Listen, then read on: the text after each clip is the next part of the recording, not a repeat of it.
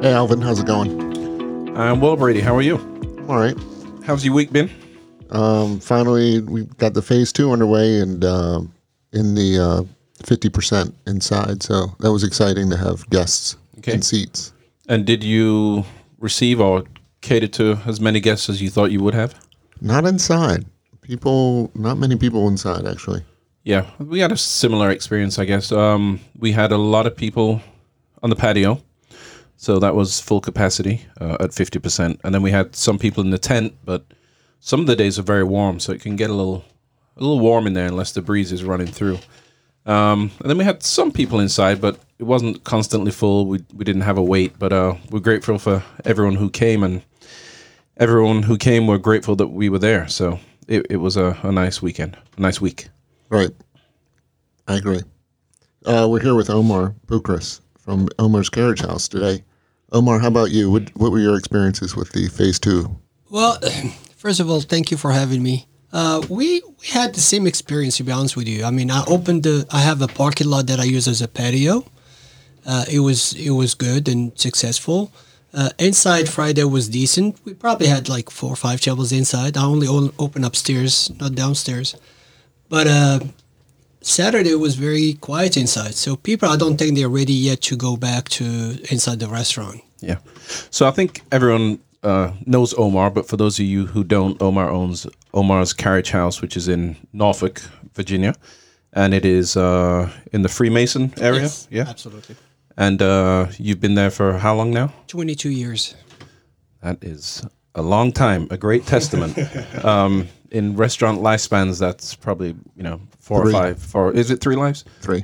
Okay, that's You would know, Brady. yeah. So congratulations, and Thank you. You get a lot of respect from us, of course, and Thank you. Thank you for being here. Oh, my pleasure. It's a pleasure being play with you guys. Yeah. So one of the reasons we asked you here was because I saw you on the news, and it wasn't because you're one of America's 10 most wanted or anything like that. You got yourself stuck in a sticky situation. You want to tell us a little bit about that? Yeah, that's true. I'm the infamous Omar in that situation. So I was stuck in Morocco, which is my my home country. That's where I was born. And so basically in the spring vacation for the kids, we decided to go see my dying father-in-law. So we went there on March 6th, and we're coming back the kids were coming back on the 15th. I was coming back 5 days later. Unfortunately, with the COVID-19 happening, Morocco was one of the first country to pretty much put the entire country on lockdown and close their borders. Wow. So my kids were lucky enough to take the last plane that left Morocco on March 15th. That was a Sunday. And after that, the whole country was on shutdown. So this is Morocco. Is it Marrakesh? Is that where you are? So North Africa? North Africa. I'm from Casablanca. My wife is from the capital, Rabat. Uh-huh. So I was stuck in between the two cities. But of course, what happened when that happened on that Monday, the 16th of March, the government declared martial law and lockdown of the country. Wow. Meaning martial law. So that means the military enter with their tanker into every city in Morocco. So I packed my stuff from where my family is, Casablanca, and I drove to Rabat. And as I'm driving, it was a scary movement. I mean, I was literally kind of in tears because it was scary. I mean, it was not. So this is not police. This is military and it was military tankers. I mean, as you drive in the highway, you driving through like 30 tankers that go into the city, the next city, and then you pass to the next city, and then you go into, and then you see more tanker going to that next. You mean like tanks, like army tanks with guns guns? Serious style, like there's a war. But when you start seeing that, I mean, you know that the government was not playing. They knew what they want. They were not about to sacrifice the people for the economy. They were ready to sacrifice the economy for the people, and that's what they did. Right, but you're a local, so I was local, but I don't think you're ever ready for a situation like that. I mean, when you see those tankers and you see the military and you start hearing loudspeakers saying you need to enter your home and you're not allowed outside, and then next thing you know, there is a martial law where it says, you know what, at 6 o'clock at night you are not allowed outside, no matter what, permission or not permission. So this is something like you'd never seen before. Oh no! It's like you've seen it in movies, but you don't see it in real life. Right. So it was quite an experience, really. Yeah. All that time, you have an operating restaurant in Norfolk. Absolutely. Oh. Well, and that's was more scary for me because I didn't know what was happening here. Right, and it was a strange time here as well. Absolutely.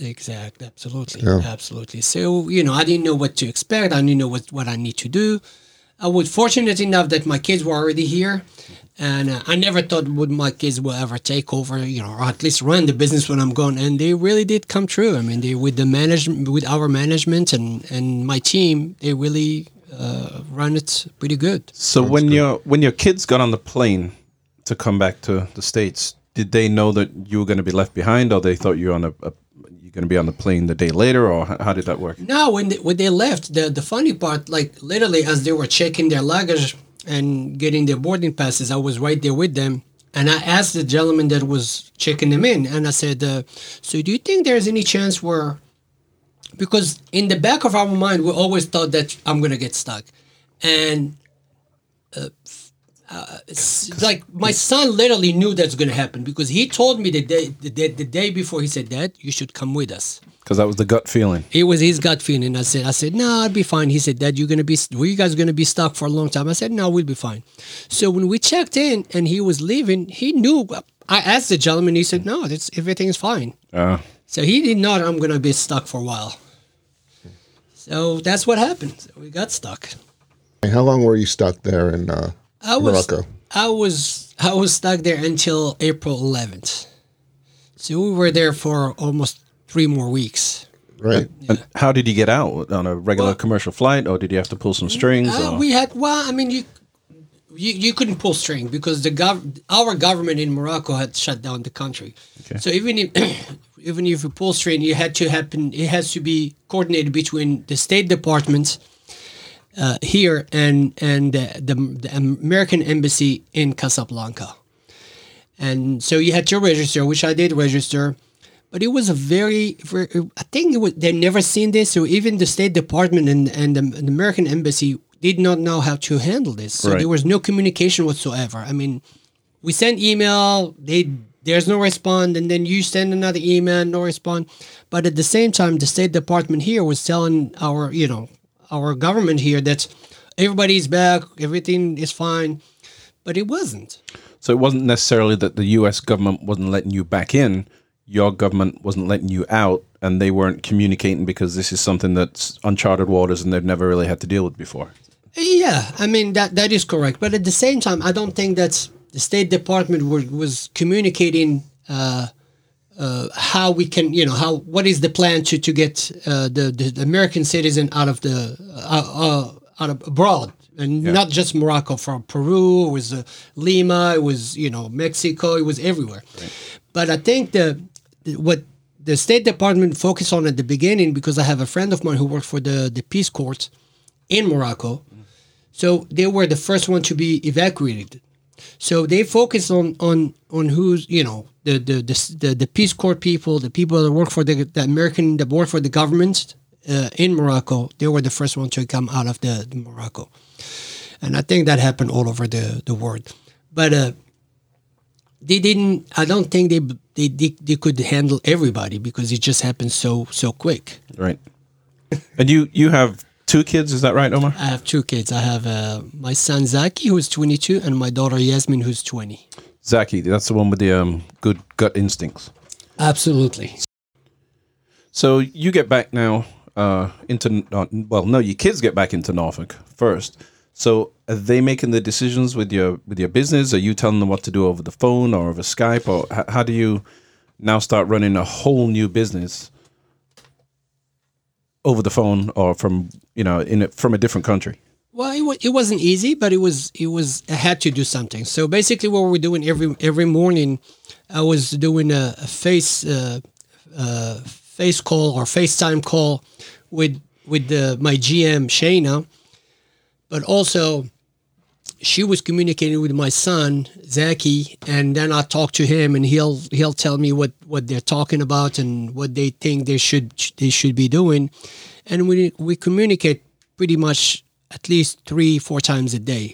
I had to stay in touch and be creative to survive. And my son literally came up with ideas, and I knew it's been going on for years where I wanted to do carry out and delivery, and I've never focused on that. So the first thing come in mind, like as soon as the shutdown happened, I said, you know what, guys, I told to my GM, I said, this is what we wanted to do for years, and we never had a chance to do it. We never focused on it. So let's do it now. But what we know, one thing that I knew, that I was never willing to close my restaurant at all. I knew I wanted to keep going with some sort of business, because I know it's hard. If once you close, it's hard to reopen. Yeah, that's a really interesting point, because it was my opinion that the better financial decision was to just shut down and stop operation. Absolutely. But the best business decision was to push through. And right. You stay relevant, you stay in people's minds, and you're serving the community. You're serving food, you're keeping to go, and that was one of my things as well. And we even increased our hours instead of decreased. So we wanted to be as available as possible to our guests. And I don't know if it's paid off or not, but I think it's important to keep your business running. I agree with you there, Brady. I mean, I think I had the same mentality. It's like I had to stay in people's face, people's mind, and that's what we did. I don't think, absolutely, as in a business common sense, you want to think about the money and are you making enough money to cover all your expenses. But in the logic, you want to stay alive and basically invest in a long-term return. And I think by staying open and sacrifice those couple weeks at the beginning was the best decision, because I knew that people would never forget about us, because we stayed open for their convenience. We stayed open and served them no matter what. And they're going to remember us forever, because they knew that we sticked with it and we sucked it up, and then we did whatever we had to do. Yeah, that's right. That was my opinion as well. So when did that dream of having a restaurant, having that business that stays open through COVID-19, when did that dream occur for you? I think owning a restaurant came when I graduated from high school. Oh. And I went to my dad. I said, I want to go to a culinary institute. And he said, what? He wanted you to be an accountant. Yeah, exactly. He wanted me, because two of my brothers, my older brother, were accountant. And he said, absolutely no. This is not in our culture. This is not in our family. You are going to do exactly what your brother did. You're going to go to France and just study accounting. I was like, okay, that's what you want. That's fine. So that's where it started. And I did. I went to France and I studied, a year and a half in accounting. And then finally I went back to Morocco, and I said, Dad, I thank you very much for what you've given me, but I really have to follow my dream. I need to go to the States and do what I want to do. And then he said, okay, then you can do whatever you want to do. So I did. You've spoken a lot about living the American dream and achieving the American dream. Yeah. How does that sit with you now? How do you feel about that with the current situation? I don't think the current situation changed my mind about the American dream. I've always said that I'm living the American dream, and I meant it. COVID-19 definitely put things in perspective and make you think twice. How you're going to live and how you're going to change your life, if you want to change your life. But that dream that I've had as a kid to live the American dream is always here, because this has always been the greatest country in the world. This country has always been a melting pot for everybody. So I don't think that's for me. I don't think it changed anything. For my kids, on the other hand, it does change a little bit because for them being and they're born in this country, but being foreigners in somehow because they're second generation, it does change things a little bit. It scares them a little bit. So there is a little bit of that mixture in there. But for me, I've always believed in the American dream. I've always lived the American dream. And I never take what this country has to offer for granted. Well, I feel we need to, bring up the whole George Floyd incident and the racial tensions that are going on. And, you're from Morocco and I'm from England and I'm black and I guess you're black, brown, and Brady's white. Right. And we're all here together. Absolutely. And we're all equal. And that's the whole point. We should all be equal. But, we can drink together and we can eat together and we can talk together. Is this affecting your business in any way or your thought process? I don't think it affects my business, but it does affect my thought process. It does. My kids are really, really upset about this whole thing, and if anything, they're because they grew up in an area, Norfolk, which is the minorities. It's big, but they went to high school. They went to public school, so they were all their friends. They were minority, and seeing this all these years, they've been saying that is not right. Is not this is not normal. So I've seen it. I lived it through my kids, and I understand it. But at the same time, coming from overseas, from Morocco, which is is a mix, but I've always didn't. I don't like I don't like to bring my background into the play because I never thought it was necessary. I've never been to Morocco, and you have graciously invited me to go there and be there with your family, and one day I'm definitely going to take you up on it. But I imagine it's a mixture of Africa and Europe. So I've always joked my kids. I said I'm a double minority because I'm foreigner, but also I'm an African. Yeah. But I have a story, a joke. When years and years ago, I was before we were called white. Now Morocco, Northern Africa is called white in the census here in this country, but before we were always others. So I remember one time the cop stopped me on coming from DC area, and he said, "Oh, ticket, blah blah," and then he filled up the ticket, and then in the mind it says others. I said, "Officer, I'm not others." Either I am African or I'm white, so he can't do other. He's like, oh no. So we sat there arguing for 20 minutes, and literally at the end of the story, he said, either you sign or I'm going to take you to jail. I said, okay, I'll sign. Yeah. So we were always others, and it's that's the truth. So it's always been there. Yeah. Yeah, I've had a couple of situations with that too, and trying to fill out those boxes. Are you African American or white? European American. Well, no, that was never an option. It was never an option. And black wasn't even an option. It was African American or white. And I didn't really consider myself either because I'm from England. So I'm British and European, and parents are from Jamaica. And those boxes weren't there. And I was really confused as to what to do. And then I'm thinking, well, why do I need to tick a box? Yeah, exactly. What is the point of that? It made no sense to me. I have to tell you, I literally cried this week. I've got, your kids are 21, 22. 22, yeah. I have a 6-month-old, and and I thought, I was just really thinking about when she grows up, if she's going to have to go through this, if she gets stopped by the police. And this is me thinking, this is, 16, 17, 18 years from now. I'm thinking, can we make this change before she gets to that point? Yeah. And it just made me sit and think about it real hard, and I just hope we can. And with some of the protests going on, and I see people coming together, and I think if they stay vigilant and be peaceful but smart about it, I think we can hopefully change some minds and make a difference. Absolutely. You just have to focus on what matters, not, why are we doing this protest? Yeah, why? Yes. If they stick to that, then we should be all right. Unity. Absolutely. Unity. Alvin, with all this going on, do you see hope or progress with everything that we're facing? I do. I'm the eternal optimist. You know me, glass half full.